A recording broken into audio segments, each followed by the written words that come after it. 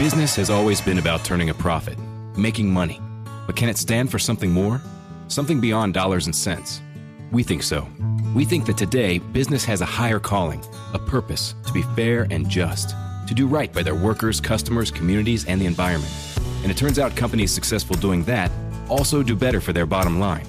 When you see the Just Capital seal, it means this company is a force for good. Visit justcapital.com to learn more. Well, did you know that apparently more Americans than you would think are big fans and are honored when you call them woke? Yes, that's according to this new study. I know you can make a study say whatever you want, but when I saw this in the Kansas City Star last night, I almost spit out my coffee, John, all over the place. Oh, I see. No, I've always assumed they've created a moral badge of honor for themselves a long time ago. They're proud to wear that. It's a participation trophy. That's exactly right. And that's what this poll shows. I read this yesterday. It was in the Kansas City Star, of course, because the Kansas City Star is sick of getting called a woke rag around town. So now they're like, okay, let's carry a story that justifies how great the word woke is. And that's exactly what they did. This is last night, 6:34. Headline, what does it mean to be woke? Majority in the U.S. have positive view, study finds. Are these the same studies that found, COVID didn't come from a lab in Wuhan? Is that the same? Probably the same study, I would imagine. Same guys and gals did that study. A recent survey of fact checkers says. Let's go to the Washington Post fact checker team. Oh, writing here, seemingly everyone has an opinion on the word woke, a buzzword that has become thoroughly entrenched. But depending on who you ask, it either describes someone who is conscious of social injustices or someone who is excessively politically correct. The term is often invoked as a pejorative by opinion writers and cable news pundits, and it's even the subject of the Stop Woke Act, a Florida law that says it aims to put an end to wokeness that is permeating our schools and workforce. But how do average Americans define woke? Yes, the newspaper guys going for the average American angle. They're one of us, one of the people. It turns out a majority are inclined to use a complementary definition, according to a USA Today poll published yesterday, March 8th. I just make a poll, say whatever you want. It's really that simple. 56% of survey respondents said the term means, quote, to be informed, educated, and aware of social injustices. While 39% said it involves being overly politically correct and policing others' words. I don't know. Something tells me that this audience, if they showed up to work today and somebody said, hey, you feeling woke? I'm pretty sure they'd be insulted. And I think that's the case for most Kansas Cityans. This reminds me of a great piece of stoner comedy from an 80s movie, Fast Times at Ridgemont High. Sean Penn is Jeff Spicoli. He's getting berated by the teacher. Mr. Spicoli, why do you insist on wasting everybody's time? I don't know. And the teacher's like, I don't know. I like that. I'm going to put that on the board for everybody to see. And, of course, Spicoli thinks it's a badge of honor. He goes, all right. We've got woke surveys and 80s movies already by 6:08 in the morning. We're off and running on KCMO Talk Radio. This poll goes on to note 78% of Democrats said that woke describes someone who is aware of injustices. 56% of Republicans said it describes someone who is extremely politically correct. See, I don't even think that's a good survey because it's not about being extremely politically correct. What being woke is really all about is it's a mindset and it's a lifestyle when it comes to how you perceive politics in your day-to-day life. That's really how I interpret what woke is all about. If everything you do is through the prism of some crazy left-wing political ideology, then yes, that is woke. That's what woke is. It's not about political correctness. I mean, that's like a small part of it, but it's really a lifestyle. Being woke is a lifestyle. It's a mindset. It's not just saying something that's politically correct. Even the way the polling is done, right, is incredibly disingenuous. Oh, these are just people who like to be politically correct. Nothing to see here. No. It is much, much, much more than that. But, of course, if you want to make woke seem like a good thing, because they know USA Today, Democrats, and the wokesters, they know that they are losing the battle when it comes to the word, right? The word woke has been an incredibly positive thing for those of us who are normal and sane. It's been a way to identify this in a simple word that hits home that people understand. And they don't like that. They don't like it because they're used to winning the war of words. Democrats and liberals have always been better at winning the war of words and backing groups or people into a corner with those words. Well, now they're the ones getting backed into the corner, and I'm here for it. Now, speaking of woke, now that this poll's in the rearview mirror, but I just still can't believe it. I still can't believe they're doing polls on how woke is a really good thing, and then the Kansas City Star runs the story. It's just so on brand. Speaking of woke, old Joe Boy, come on, man, is set to roll out and unveil his budget today. So Joe has not done anything publicly the last 2 days. Hasn't done a single thing.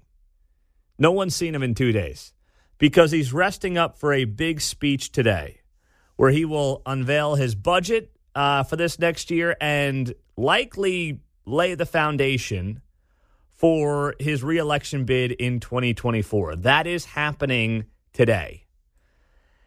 No one's seen him in a couple of days because, the guy's got to rest up for like 2 or 3 days before he gives a 30, 60-minute speech. Like, you can't just trot Joe out there for a speech if he's been working the last 2 days. That's way too much to ask. But expect today to see a heavy dose of lies. And I don't mean lies in terms of what's going to be in the budget. I mean lies in terms of this being just an overtly political speech masked as an unveiling of the budget, where he'll get up there and say, I'm here to protect your Social Security and your Medicare, and those Republicans, they want to get rid of all that stuff. That's what he's going to say. And then he's also going to say, what are we talking about? Because he'll probably forget where he is half a dozen times. But this is the soft launch of Biden's reelection today. That's what it's going to be. It will not just be him rolling out the budget and talking about priorities. It will be some of that. It is masking as that. But what this really will be is him launching his reelection bid and ripping Republicans in the process, telling you how, they're going to take away your Medicare and your Social Security and everything else. And he's here to play Daddy Santa Claus. More like great-grandpa Santa Claus, but that's what he's here to do. That's what his pitch is going to be. That's what today is going to be about. And we will be watching closely as he gets set to do this. Of course he's going to be at a Union Hall. Just Scranton Joe at the old Union Hall. Yep, that's going to be him today, John. Over under 3 minutes on breathing room. Trying to get us all some breathing room. We will get plenty of breathing room. We'll have to have Mark talk to his bookies about the over-under on number of times he'll say breathing room, number of times he'll say, no, I'm serious. We'll get a few of those. Right. Serious man, or something like that. So we'll get a bunch of those, no doubt about it. But that's happening today, and I'm sure it'll give us plenty of content for tomorrow. But that's the big national story to keep an eye on as this day kicks off on a Thursday. Good to be here on KCMO. Second to last chance to get Guns N' Roses tickets coming up today at 8:45. Don't miss that. Next, locally, Kansas Republicans have a big vote on transgender women, a.k.a. men, being in women's bathrooms, prisons, and shelters. We'll tell you what that vote was, where it stands, coming up next. Well, this was embarrassing.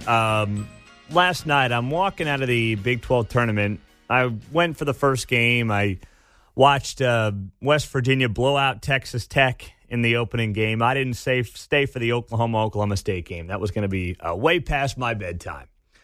So walking out after a good night, watching some hoops, got to meet Big 12 Commissioner Brett Yormark, and I got a photo of that up on the Twitter page if you want to see it there at Pete Mundo. Really good guy, incredibly sharp, incredibly bright.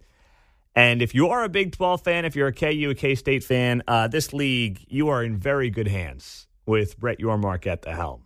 This guy, he's unlike every other conference commissioner out there. He's kind of got a business mentality, a Fortune 500 mentality that he is taking to college athletics. And it is going to be very fun to see what he does here in the future. But anyway, I'm walking out of the tournament, and I'm outside, I guess, the north side of T-Mobile, and I'm going towards one of the parking garages. And I cross over the parking garage. 11th and Oak is the parking garage that I was in. And I'm crossing over to get to the parking garage, and there's a car there. And it's like, a little hatchback car. And on the side of the back window, I don't know if it was paint or how they ended up putting this on their back left window. They write here, and it says on the back window, it says, Kansas Cityans killed by KCPD. And then it has a list of probably a dozen people on it. And this guy's driving the car, and he's with his buddy in the car, and, I'll leave it at that. But back left window, Kansas Cityans killed by KCPD. They weren't like, trying to make a scene or going to a rally or screaming out the window. It's just like how they drive around town. Now, I don't think the guy could see, his blind spot very well, probably, considering his back left window had scribble all over it. But I'm sitting there and I'm thinking to myself, free speech, I get it. I'm not saying you get arrested for something like that. But what a terrible look. Now, that was just me. It was 9 o'clock, Wednesday night, 11th and Oak. So it's not like a big deal from the standpoint of going around town trying to make a scene with tons of people around. That's not what these two were doing. But it still boggles my mind that somebody would spend their time painting or drawing on their back left window, trying to put together a list of people that they believe KCPD officers have killed. Right? And probably, obviously, not knowing any context of the most of those cases, but just trying to make a political statement. So that story leads me into this story. Officer James Mulbauer, who was killed a couple of weeks ago in a tragic situation. He's patrolling the streets with his K9. A guy blasts through a stop sign. He's going 80, 90 miles an hour. He hits Officer James Mulbauer's car, and he ends up killing him, his K9, and a homeless man who just happened to be an innocent bystander. Well, on Facebook, Cassie Mulbauer, the widow of James Mulbauer, shared a link to a Change.org petition requesting a special prosecutor to investigate her husband's death. She does not want Jackson County Prosecutor Gene Peters Baker to prosecute or investigate her husband's death. The petition says, in part, the victim's family and a majority of the police department and supporters have little to no confidence in the Jackson County Prosecutor's Office, led by Gene Peters Baker, and her anti-police and anti-safety mentality to fairly prosecute this case. The petition says the family is asking Missouri Attorney General Andrew Bailey to appoint a special prosecutor to move the case to a different county. Here's what the prosecutor said in a statement to KCTV5. Quote, there is no apparent conflict in this case. We prosecute teachers, but we are not anti-education. We prosecute nurses, but we are not anti-nursing. We prosecute priests, but we are not anti-Catholic. We will prosecute this case vigorously and ethically on behalf of all victims involved, as we do in all cases. That's a good one. We have no plan to make further comment as this is a pending case. One thing they fail to prosecute too often at the Jackson County Prosecutor's Office is like hard criminals. They struggle with that one oftentimes. That's not something that they're all that good at. Gene Peters Baker's not very good at. So this Change.org petition I signed There are right now 1,383 signatures. I will put this story and a link to it up on my Twitter page at Pete Mundo. Also, I'll put it up on my Facebook page. Just search Pete Mundo on KCMO. You can get a link to it there because I want to drive this thing up. I want to get this thing to 2,000 easily. And I'm, disappointed at the timing of this because I just had the Missouri Attorney General on the show yesterday to talk about a judge overturning the Second Amendment Protection Act. So we'll see if we can get him on maybe Stegall's show later today or see what we can do. But when the widow, and all the credit to Cassie Mulbauer, she just lost her husband in a horrible accident, in a tragedy where Jerron Lightfoot, the man who was charged with 2 counts of involuntary manslaughter, was driving 89 miles an hour in a 35-mile-an-hour zone when he ran a red light. And she is up there right now making a point in his honor, in his memory, to point out and to try to get this media locally, beyond this show, beyond us, to cover the incompetencies of this Jackson County prosecutor's office. Stacking Benjamins with Joe and his good friend OG not only has great financial insight, it's laid back with humor too. The quiet luxury trend is out and loud budgeting is in. Are we tired of the pet names? Yeah, because I'm loud and obnoxious, so this fits right in with me. And I'm like, yes, finally budgeting for me. I get to walk into a restaurant and go, I'm cheap as hell, and you're not getting a tip. Live from Doug's Budget. Find out more by searching the Stacking Benjamins podcast, wherever you listen. That's not an easy thing to do. This is a grieving widow.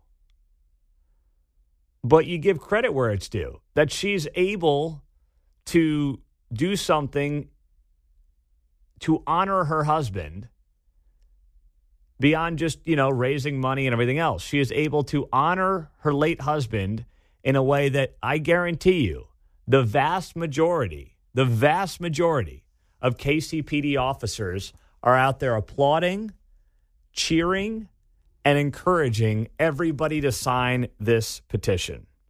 5767710 is how you join us on KCMO Talk Radio. This petition will be up on my Facebook, on my Twitter page. You can sign it there. I want to get hundreds of more signatures courtesy of this show and really send a message to this Jackson County prosecutor's office, and also send a message, though, to the Attorney General of the state, Andrew Bailey. Let's go to Stu. He's in Rosedale. Stu, good morning. You're on KCMO. Hey, Mungo.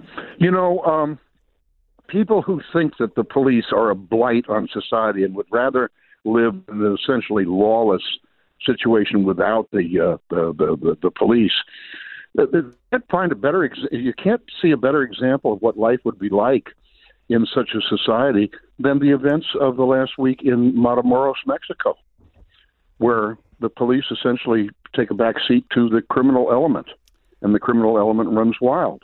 Great point. Outstanding point. And also, just the very name Matamoros, if you know what that name means, I'm surprised that the wokesters aren't up in arms and forcing Mexico to change that name. Interpret that for us, Stu. Well, Moros is Moors, which is another name for our Muslim brethren, and Mata it means kill the Moors. Huh.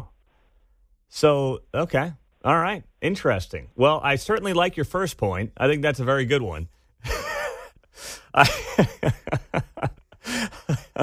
1 for 2, not bad if you're playing baseball. So I'll take that, Stu. Well done. You're right. Look at what happened in Mexico this week. You had 4 residents from South Carolina head on down south the border. One of them was looking for a tummy tuck at a discount. The other 3 were there just as friends. And 2 of them end up getting killed because they're in the crosshairs of, gangs and cartels. Or I guess the cartels misidentified their car. They thought it was somebody else. They start shooting up the car. And 2 Americans, end up getting killed. For the people in this country who think that the cops are bad, lawless society is great, all we need are, a few social justice workers patrolling the streets, everything will be great. No, you're not living in the real world. So then just look, to Stu's point, what happened south of the border in that worldwide story that we've been following this week here on KCMO Talk Radio. Representative Pat Proctor, he is a Leavenworth Republican. He's ticked off some constituents up there in Leavenworth, and here's what happened. So Pat Proctor sent out his February newsletter. And in his newsletter, he put a picture of a drawing done by 3rd and 4th graders at David Brewer Elementary School. And in that drawing from one of the students is a drawing of the LGBTQIA plus flag. Now, in case you didn't know this, because you might not be up to speed on the wokeness of today, the pride flag is no longer the pride flag. You know, the rainbow flag, that's not a thing anymore.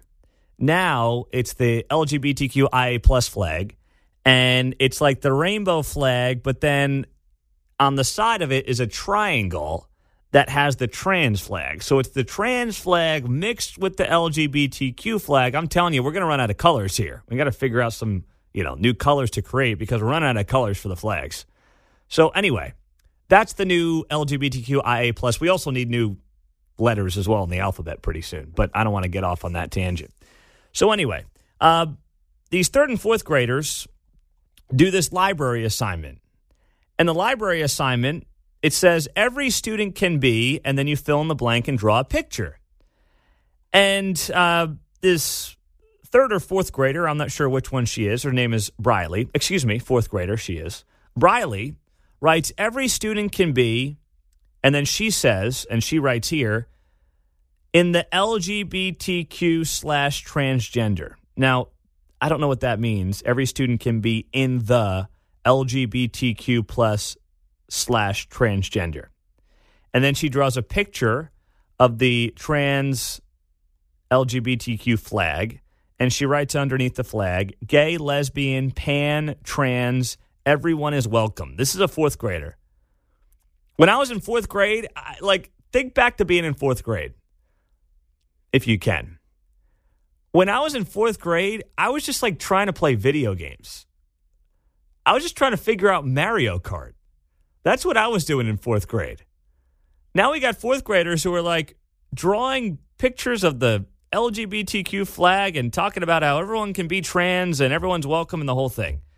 So anyway, this picture made the rounds because Pat Proctor, who's a Leavenworth Republican, published the drawing in his February newsletter. And the mother is outraged. Now, what Pat Proctor did is he blanked out and he covered up the kid's name. But a local parent opened up her representative's newsletter and found her daughter's rainbow drawing published as an example of indoctrination in the school system. So Courtney Ricard said her 4th grader drew the picture to show that everybody was welcomed at David Brewer Elementary Library. But Pat Proctor, who saw this photo in the school, took a picture of it, blanked out the kid's name, and included it in his newsletter to point out that, hey, you know what? This is not something we should be having in the schools, and here's an example of what's going on in our Leavenworth schools and why we need to stop this craziness. His point was not to call out the child. His point was to simply use this as an example of what is happening in schools in Leavenworth and why he felt like this is not something coming from parents, but this is something that is coming from the classroom. Now, how he proves that, I don't know. I will say this. Do I think it makes a lot of sense to necessarily go in and start posting kids' artwork of 4th graders into your newsletter without permission? I probably wouldn't do that. I would probably say, you know what, that's probably not the best play. I'd rather have evidence of the teacher doing something inappropriate because they're the adults than having pictures of 4th graders' artwork in my newsletter. I do think that from that standpoint, I'm willing to give the parent the benefit of the doubt. But what I'm not willing to do, what I'm not willing to give the parents a pass on, and what I will defend Pat Proctor on, the representative up there in Leavenworth, what I will defend him on is this notion that he goes into an elementary school and he finds a bunch of 4th graders' artwork, and half the artwork is promoting LGBTQIA plus causes. And it's no. this is the kind of stuff that's not supposed to be in the classroom, especially not fourth grade classrooms. I mean, I think back as much as I can to fourth grade. And I think about the classroom priorities, what we were learning in class. And I cannot possibly comprehend this idea that you have got fourth graders. Not just one, by the way. He just used one as an example. But you have got fourth graders, as he notes, who are en masse drawing rainbow flags and spelling the LGBTQ plus IA plus division sign exclamation point stuff out in their artwork. Not just one, but it's happening en masse. So Proctor told the Kansas Reflector, quote, "I find it impossible to believe that the assignment was not coached by the teacher. That just is implausible in the extreme." And I agree with him. Brandy Bond is a library aide at the school, and she claims this was a fairly new issue, had only begun hearing complaints about book displays and drawings in the library this school year. She said, "Politics don't belong in elementary schools. Our kids deserve to be protected." Oh, please, spare me that Brandy Bond. Sounds like a fake name, by the way.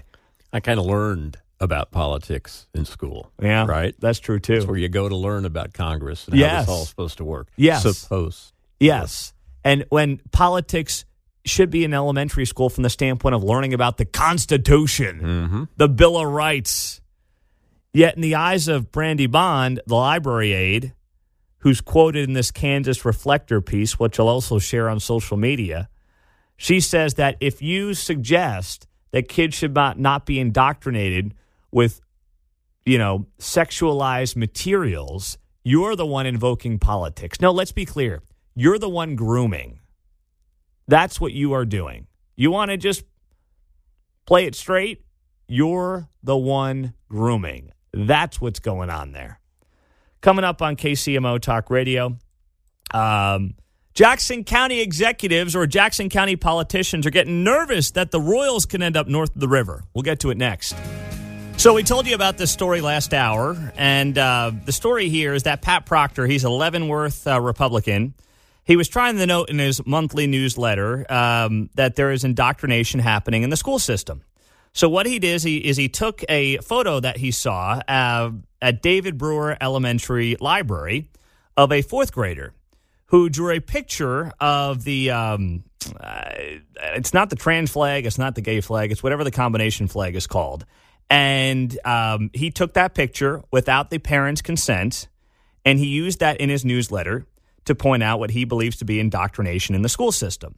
Now, I am sympathetic to his broader point, but what I also noted is even if you black out the name and you erase the name, you took the material and the content from a minor, put it out in your public newsletter, and did not get parental consent. I don't know what the law says, but I know that feels icky to me. That feels wrong to me. So we're telling this story, and we happen to have on, and we're grateful for her time, the mother of the student whose picture happened to be used in this newsletter, and her name is Courtney Ricard out of Leavenworth, and she is on KCMO. Courtney, thank you for checking in. Thank you for calling the show. Take us through this story and maybe what we've missed or what you want to make sure is clear about what happened here. Yeah, of course. Thank you again so much for having me. I really appreciate you hearing me out and listening to my side. Okay, so I actually volunteer at the school a lot. I'm currently the David Brewer PTO president, so I am there quite frequently. I was visiting the school at one of my times I volunteer, and I noticed my daughter's artwork, and I thought it was, beautiful, her inclusive message. My husband's best friend who listens to your show all the time is actually in a same-sex couple relationship, and we just are very supportive of inclusivity in our home.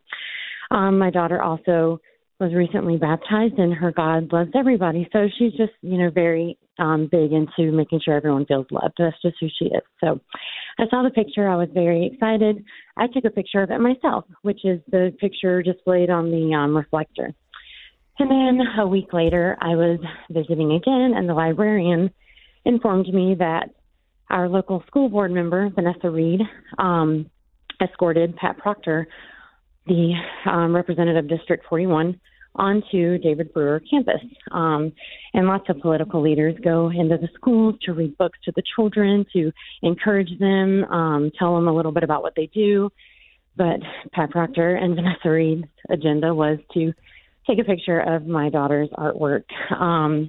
And before I go any further, I would like to tell you that I am insanely bipartisan. I have pretty half views on both sides, so this isn't a partisan thing for me.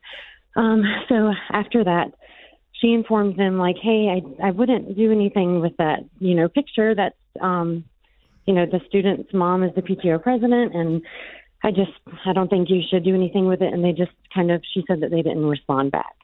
So fast forward to just recently, I think it was the 28th of February, the newsletter was printed with my daughter's name blacked out. And I was irate, of course. I called the school board immediately and asked to speak at the next board meeting, where I wished to address Pat Proctor and Vanessa Reed. And she did reach out to me asking to speak to me, and I told her that I would meet her there Monday at 6 and we could talk there. She did not show up. Pat Proctor did not show up. I addressed them regardless. They had responses to my speech afterwards, but didn't even show up. So my frustration lies with it was used without her consent. I agree her name was blacked out, but with the threats I've gotten from Vanessa's family members since this has all happened, they could have easily gotten into the school, went into the library, and found my daughter's name.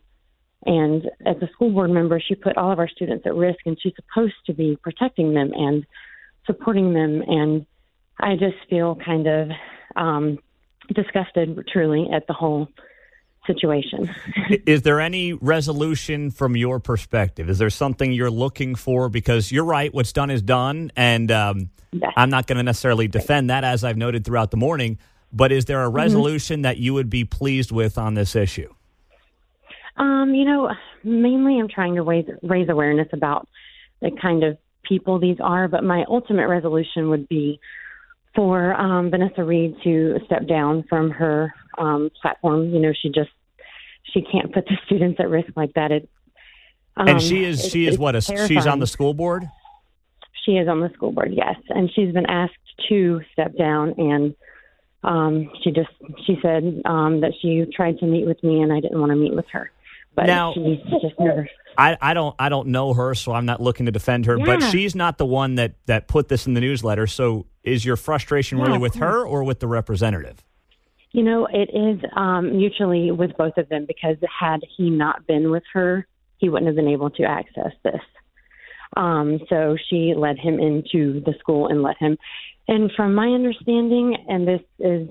But he's the one that ultimately did something that you're upset about, absolutely. Right? No, okay. You're completely right, 100%. And what I want from him, sorry, I guess I didn't get to that point. What I want from him is I want him to be banned from school grounds, being able to go in and take pictures of students' artwork or them or whatever. And it is your thought, just since this was your daughter that drew this photo, Courtney, this is not something that was pushed by the school. This is something that your daughter, growing up in your household, felt strongly about and decided to draw. Absolutely. And if you met my daughter, you really would truly understand. She is just very supportive of it. She's an ally. She very much tries to support it. So if anything, she potentially, those other kids could have seen her artwork and drawn off of that. But she told me what her school assignment was about, because I asked her unbiased. I wanted to know personally for myself. I said, what did your librarian have you draw? And she said, who's welcome at the library and like what kind of people are welcome at the library? Everybody. And then everyone was like, yeah, everybody. And then they talked about it, how everyone's included, everyone's invited, people who have handicapness, people who are of different ethnicities, of different countries, nationalities, everything. And so Briley's drawing was her choice for that project. Okay, but it was not something pushed by anyone at the library or anything like that. Interesting. Not that she said. I mean, I wasn't there that day, so I obviously can't give you 100%. But I spent a lot of time in that school, and I've never once heard a teacher referring to anything LGBTQ to the students, like ever. Well, Courtney Ricard, thank you, Courtney, for calling in, for being here. And we'll keep up and keep posted on this story, and we hope that you'll keep in touch as well. Thanks for checking in. Awesome. Yeah, thanks for listening. Have a great day. You too. That is Courtney Ricard, the parent at the center of this issue, the story at Leavenworth that we've been talking about this morning, where her daughter's photo of the LGBTQIA plus flag was used by a state representative in last month's newsletter. She was not happy about it, and you heard what she wants to see happen. I see what he's doing here. I see what California Governor Gavin Newsom has going on. So this is really interesting. Gavin Newsom is taking a page out of Ron DeSantis' playbook. Now you're like, what do you mean, Pete? That these guys are complete polar opposites. Gavin Newsom, the governor of California, is taking a page out of Ron DeSantis' playbook? Absolutely. He's just doing it from the other side of the aisle. So everybody has seen Ron DeSantis have an enormous amount of success, and a lot of people are saying, well, it's because he's going after like woke Disney World and things like that. But it started, of course, during COVID when he was right and the experts were wrong. He did not shut down the state. He understood the value of keeping kids in school and educated and in the classroom. And he had an enormous amount of success on that. And he was proven right. Be very clear. He was proven right. Fauci and so many others were proven wrong. Now, since then, he's only snowballed this success into other successes in Florida. And then he wins re-election by 20 points after winning it by like half a percentage point when he first ran back in 2018. Now he's a front runner to be the next GOP nominee. It's probably DeSantis or Trump. It's one or the other. So Gavin Newsom, I mean, he's desperately trying to get that Rico Suave, swift hair, veneer look into the White House. I mean, Joe's already got veneers in the White House. It's not like he'd be the first one. I think Trump has them too, actually, now that I think about it. You know, veneers are kind of part of the game these days. But anyway, he wants to get that $1 million smile of his out of California into the Beltway, into the White House. That's what he wants. But, like, he can't really do it because Joe's going to run for re-election, it seems, right now, amazingly enough. He's given a big speech today. He's talking about his budget proposals. He's going to basically do a soft launch today for 2024 is what Joe's going to do in Philadelphia.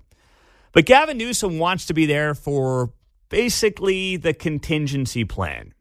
If something happens, God forbid, or if Joe just says, you know what, it's time for me to call it a day for whatever reason, health issues, anything like that, he wants to be there to take over. He wants to be the guy. So he's doing some of what Ron DeSantis has done from the other side of the aisle. Yesterday, it was announced that California is not going to renew a $54 million contract with Walgreens. Now you're like, why is Gavin Newsom, why is the state of California going after Walgreens? Well, it's because Walgreens announced that it is not going to dispense abortion pills in states that have threatened the company with legal action. Now Walgreens is not doing this because they're pro-life.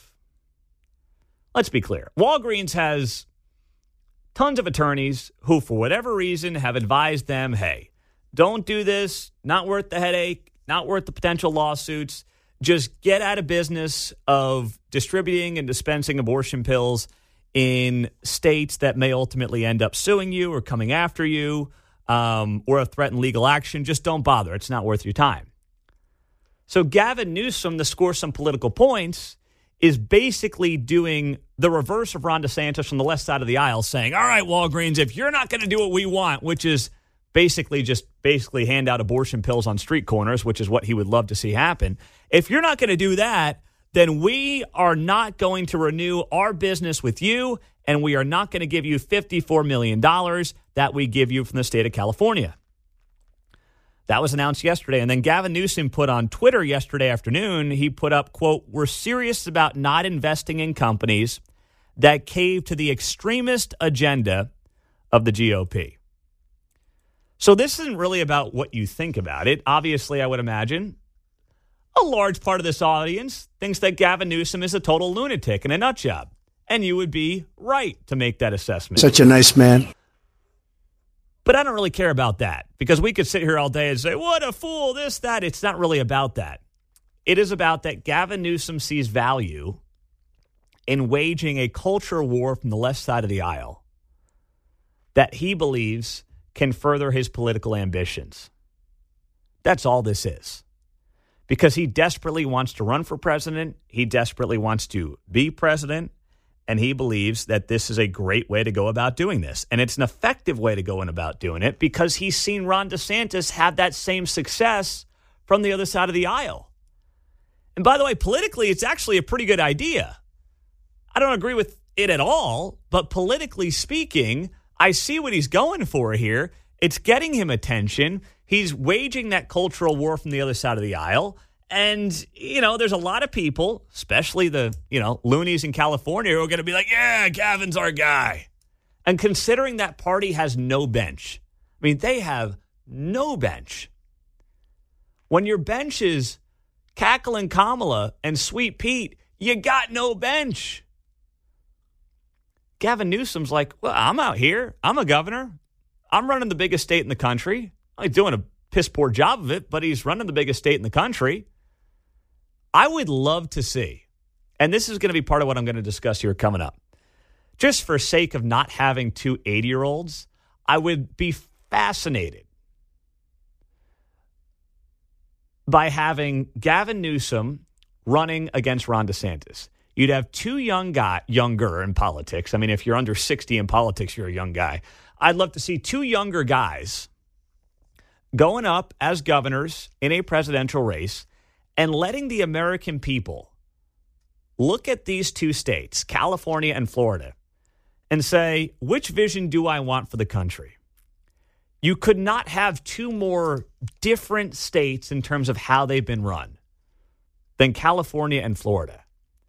And then look the American people in the eye, make the case for those two blueprints, and let's see where the chips fall. Let's see what the American people decide. That would be fascinating to me.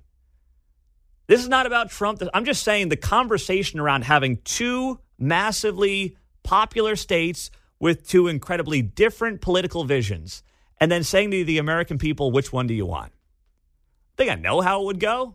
I don't want to get ahead of myself, but I think I know how it would go.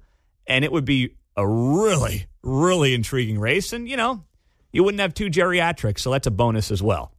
Coming up, speaking of geriatrics, how old is too old? We had another prominent politician fall yesterday and go to the hospital. I mean, can we get enough of these headlines or not? We'll get to it next. I mean, you got politicians falling all over themselves. It's happening every single day, it seems like. Happy Thursday. Good to be here on KCMO Talk Radio. Yesterday, this was updated today, but Senate Republican leader Mitch McConnell was hospitalized after tripping at a local hotel. He was attending a private dinner in Washington on Wednesday, last night, when he tripped. He was admitted to the hospital for treatment. Mitch McConnell, of course, the Kentucky senator, is 81 years old. We don't have any other details right now on his condition, how long he's potentially going to be absent from the Senate. And this is not meant to be partisan. I guess some of you may say it's ageism, but I don't think it is that either. You've got multiple times when we have videos of Joe Biden tripping up steps, falling off his bike. It makes for a good laugh, but it's also embarrassing. Leader of the free world is tripping all over himself. You got the guy who is the Senate minority leader, Republican leader in the Senate, Mitch McConnell. He's now in the hospital because he tripped on a curb or something going to a local dinner. I mean, geez, these guys, they just go out for a walk in the park and they're ending up in the hospital, John. That's problematic, I'd say. As a senior member of the staff, I would be interested in seeing a race. Those two guys race down the stairs like slinkies. Right? Boom, boom, boom, boom. Oh, which one? Could you imagine? Oh, I'd love to see that. Put them to use a little bit, But like this, at what point do we say we've got politicians who the headlines around them and where the headlines around them continue to be about how they're tripping over themselves and ending up in the hospital and breaking bones. And, Dianne Feinstein, California senator, She's 90 some odd years old, and she didn't even know that she was retiring after this term. Her staff had to be like, no, we announced your retirement. And she's like, oh, I didn't know that. Like, this is, for the United States, I don't care if you're a Republican or a Democrat. This is embarrassing. Maybe we could have a politician's combine like the NFL combine in Indianapolis that we just finished up with. I think that's a great idea. I definitely want to see the 40-yard dash. Yeah. Could you imagine? Bernie back there. Bernie would have the trunks pulled up to his stomach. I need to have walkers, though. That's right. I mean, that would be great. I would give them an NFL combine style system, especially once they hit a certain age. Now, I'm bringing this up about McConnell. I do genuinely hope he has a full recovery. Just like every time Joe falls over himself, I hope he has a full recovery. I'm just, Come on, man. It's every other week. I mean, the guy falling up the stairs. It's one thing to fall down the stairs. Joe's now falling up the stairs. That's always a problem. But I say all this because I'm so sick of seeing these headlines of these geriatrics who are leading our country. And frankly, they've done a pretty terrible job of doing it here as of late across the board. It is time to have some type of test when they hit a certain age to make sure that they're just competent enough to do the job. So Nikki Haley, who is one of the few Republicans who has announced her bid for president, she said that she wants a test for those 75 years or older, just a competency test. And it's one of those things where it's frankly the best idea that Nikki Haley's had. And there's not many good ideas coming out of her campaign very early on, but this is a decent one. She has called for competency tests for politicians over 75. And why not? I mean, if I can't have my way, if I was king ruler of this whole thing, I would have an age maximum. We have an age minimum for president of 35. I'd probably bump that to 40. And I'd say you got to be between 40 and 75. That would be my sweet spot. But if you want to just do it this way, I'm fine with this way too. Which is if you're over 75, you need a competency test.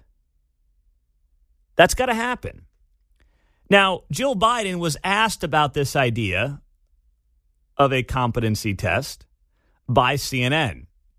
And here's what that sounded like. Nikki Haley, one of the Republican candidates, is calling for mental competency tests for those politicians over the age of 75. What do you think about that? Ridiculous. Would your husband ever take one of those? I mean, we haven't even discussed. We would never even discuss.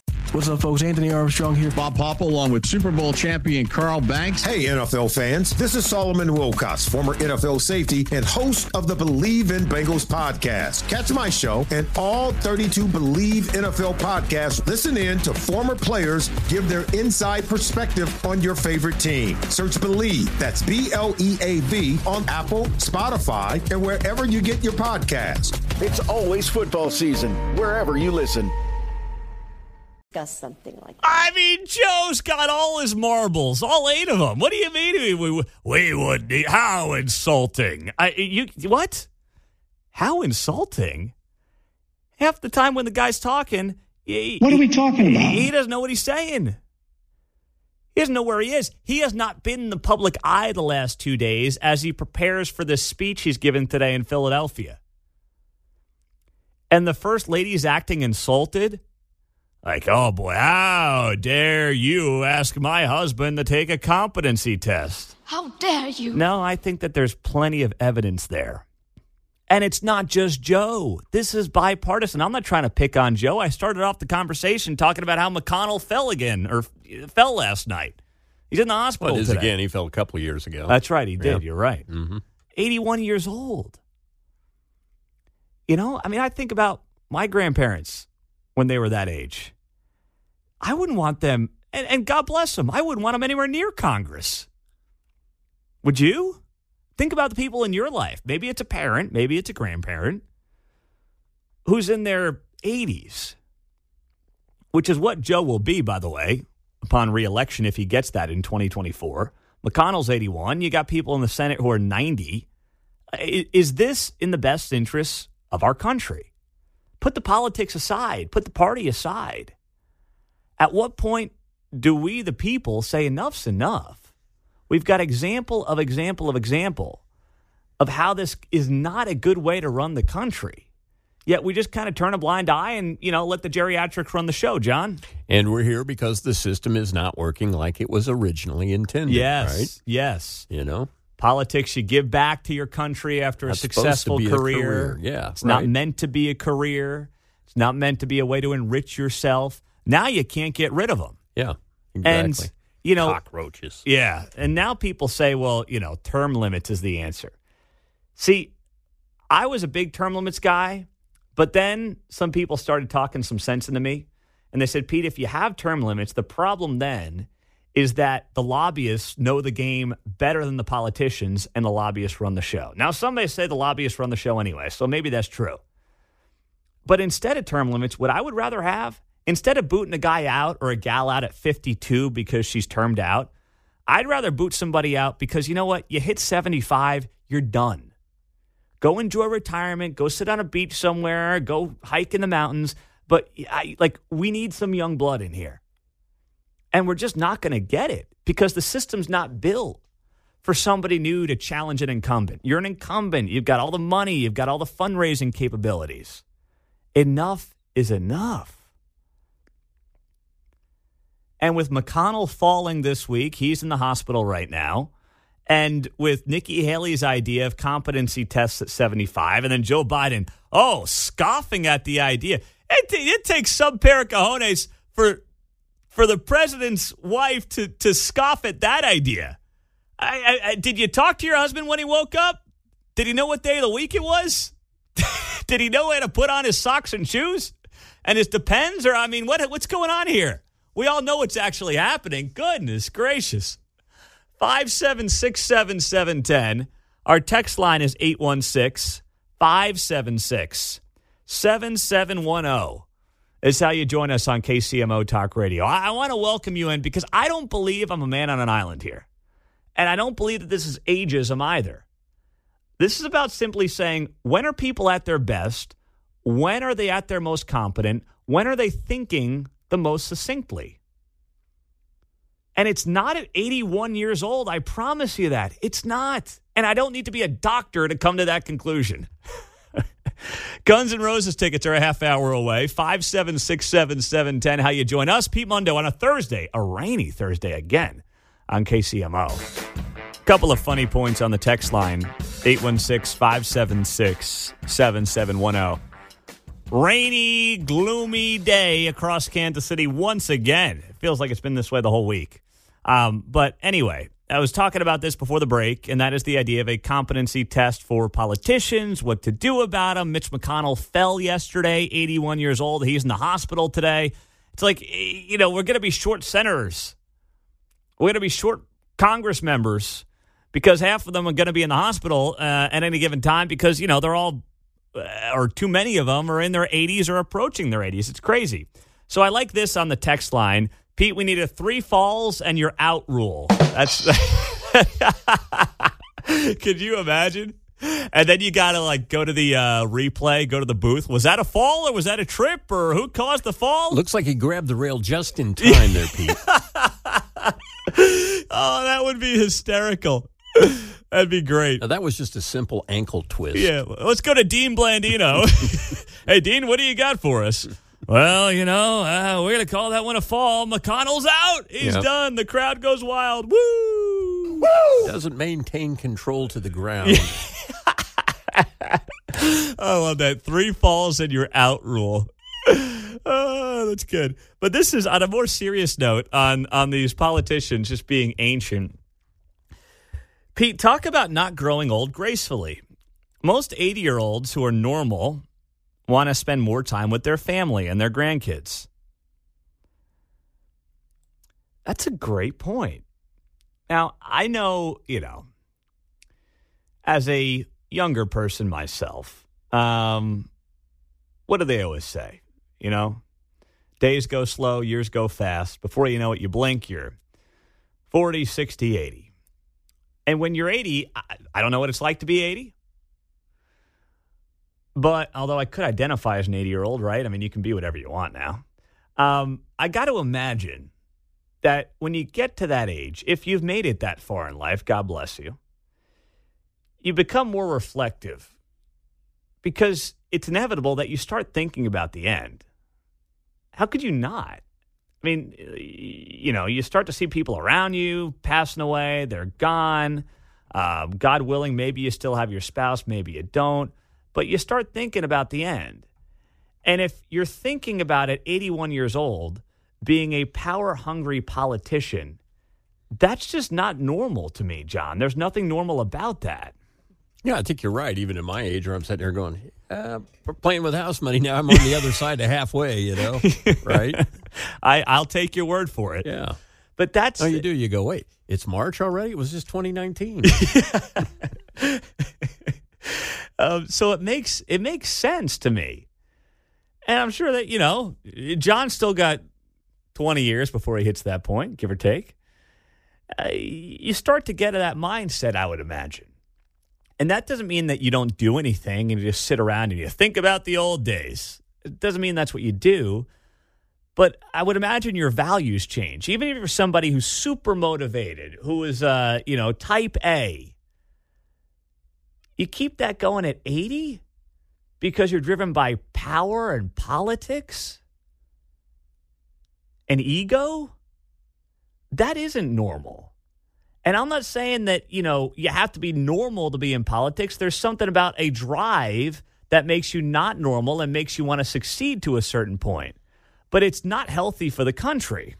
You know, you've reached that point where you say, hey, you know, dinner at 4 is not such a bad idea now. You don't have to mess with the crowd. Hey, I do that. What does that say about me? Well, you're getting there. Yeah, well, that's practical. Yeah, no, you trust me. You convince yourself you're being more practical. Why didn't I realize this 40 years ago? That might just be having 2 little kids and waking up early. But at 5:31, I'm like, we're a minute late.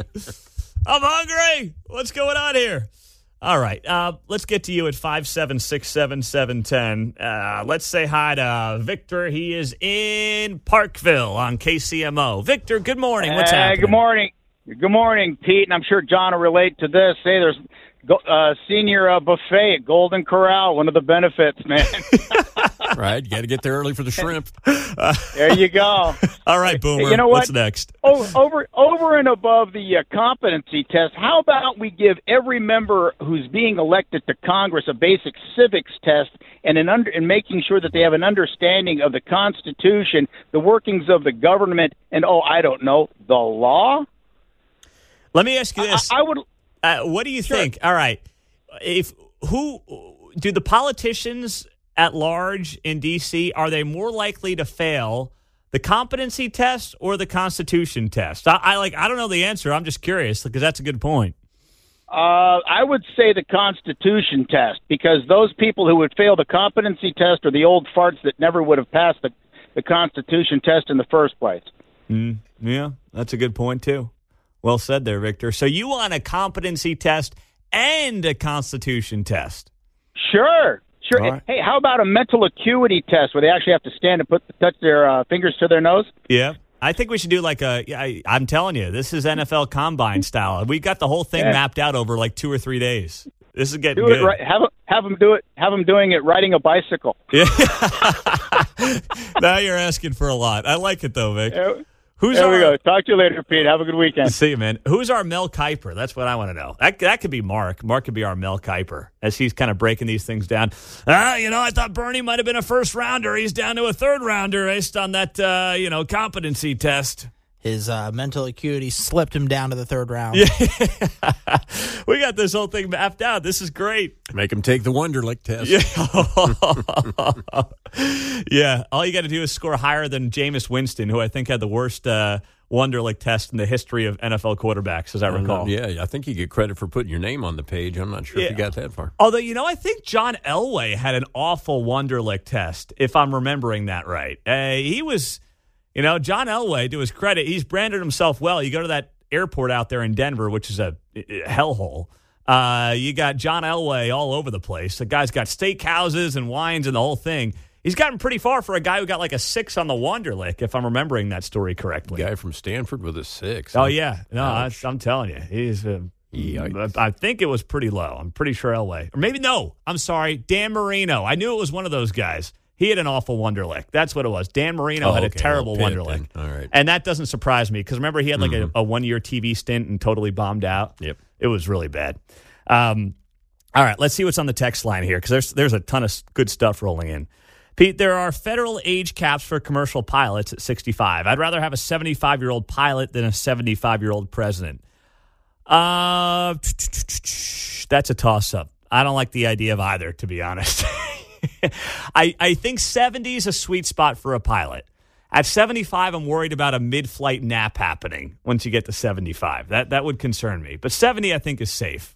If you can defend yourself in the quit hitting yourself game, you ever do that? The big brother, little brother, you just hit him with his own hand. Quit hitting yourself. If you can defend that, then you can go. Then you can go. Then you're good. Then you're clear. I like that. We are going to give away our second-to-last pair of Guns N' Roses tickets, Kauffman Stadium in September, coming up in 15 minutes on KCMO Talk Radio. Do not miss that. You saw a lot of headlines on local news last night about the future of the Big 12 tournament here in Kansas City. They're all ripping off of yours truly. I'll explain why. We've got the audio next. And we also have to ask the questions that the rest of the Kansas City media won't. Not just the hard-hitting political questions of our local and regional politicians. Not just those. Even if they won't answer them, we have to ask them here on KCMO. We also do it on the sports side of things. So if you watched any local TV news last night, which I know can be a bore at times, but if you did, you might have seen, obviously, a lot of coverage from the Big 12 tournament. That started last night. The men's tournament started last night. Women get going today. Municipal Auditorium for the women, T-Mobile for the men. Always a great scene here in town. So the Big 12's got this new commissioner, Brett Yormark, and spent some time last night with Brett, catching some hoops, watching some basketball. Great guy. Big fan of Kansas City so far. It's his first year on the job. Before he became Big 12 commissioner, if you don't know Brett Yormark's background, you want to talk about successful.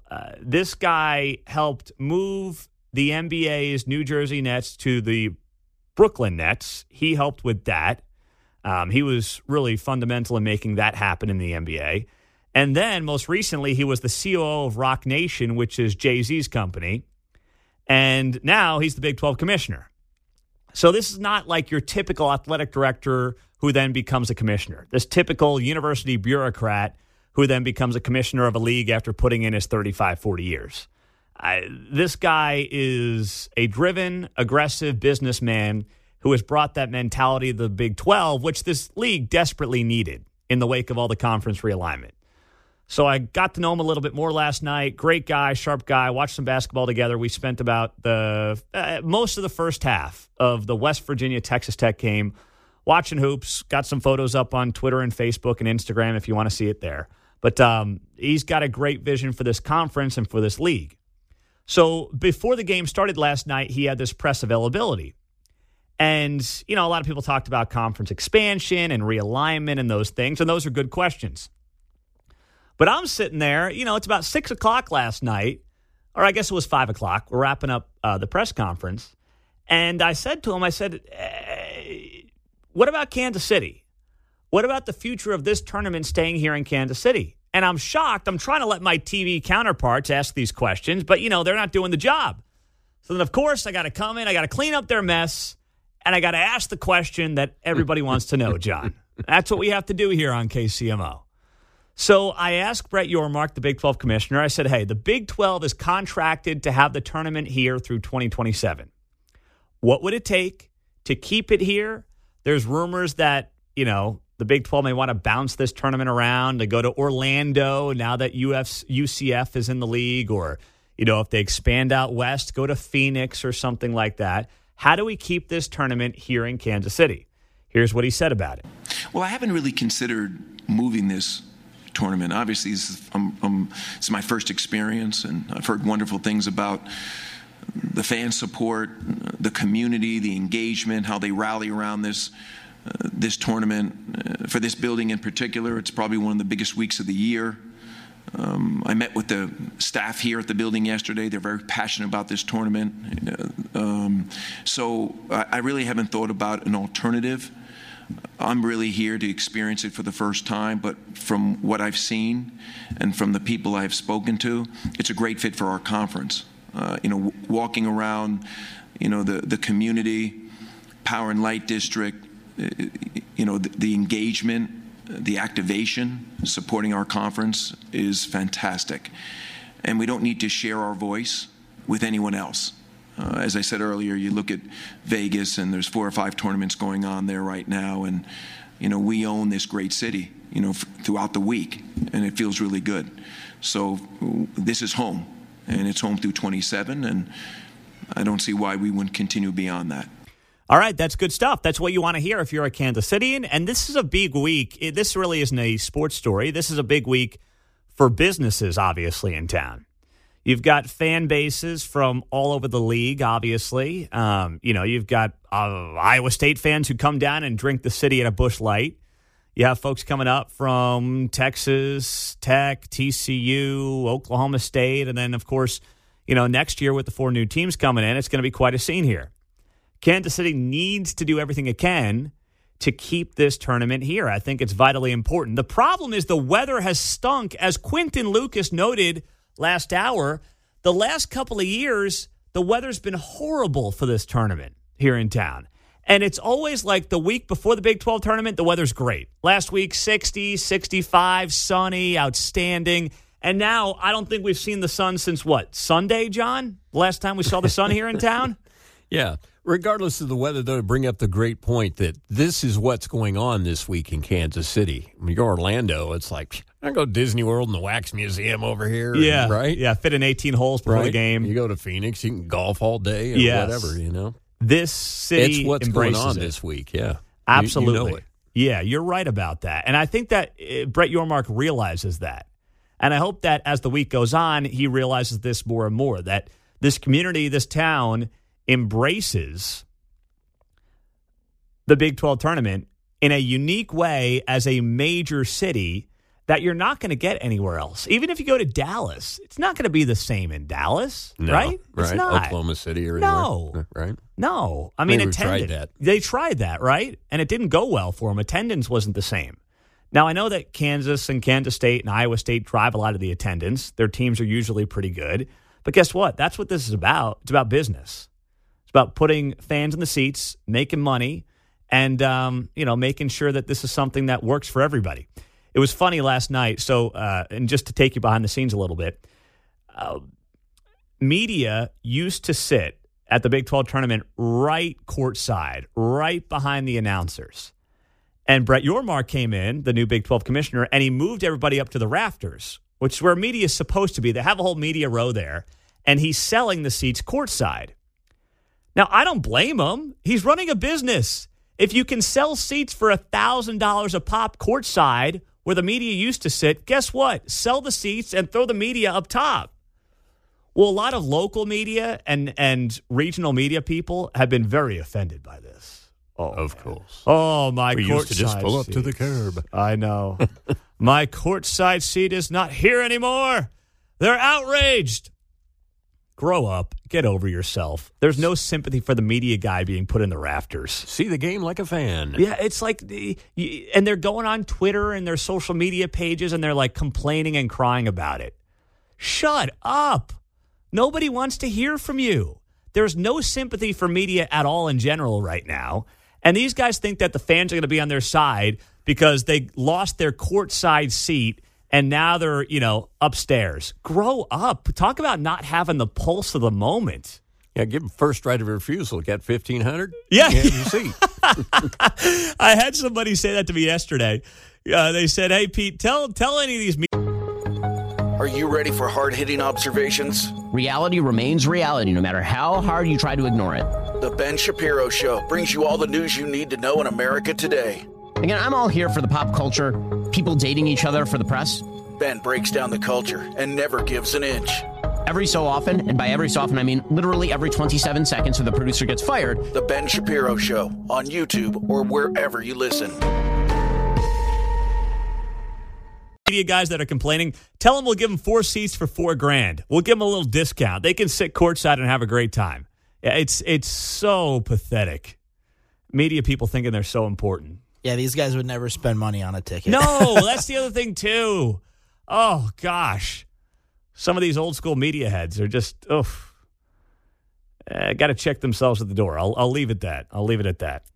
Get an inside look at Hollywood with Michael Rosenbaum. Let's get inside of my buddy, Kumail Nanjiani. When you talk about Eternals and it wasn't the response that you were hoping, how did that affect you? Marvel thought that we'd be going on a wave of raves, and it wasn't true. The reviews were really bad. And you were aware of it while you were on tour? Yeah, I was too aware of it. And so very intentionally, I did start counseling. Emily says that I do have trauma from it. Inside of You with Michael Rosenbaum, wherever you listen.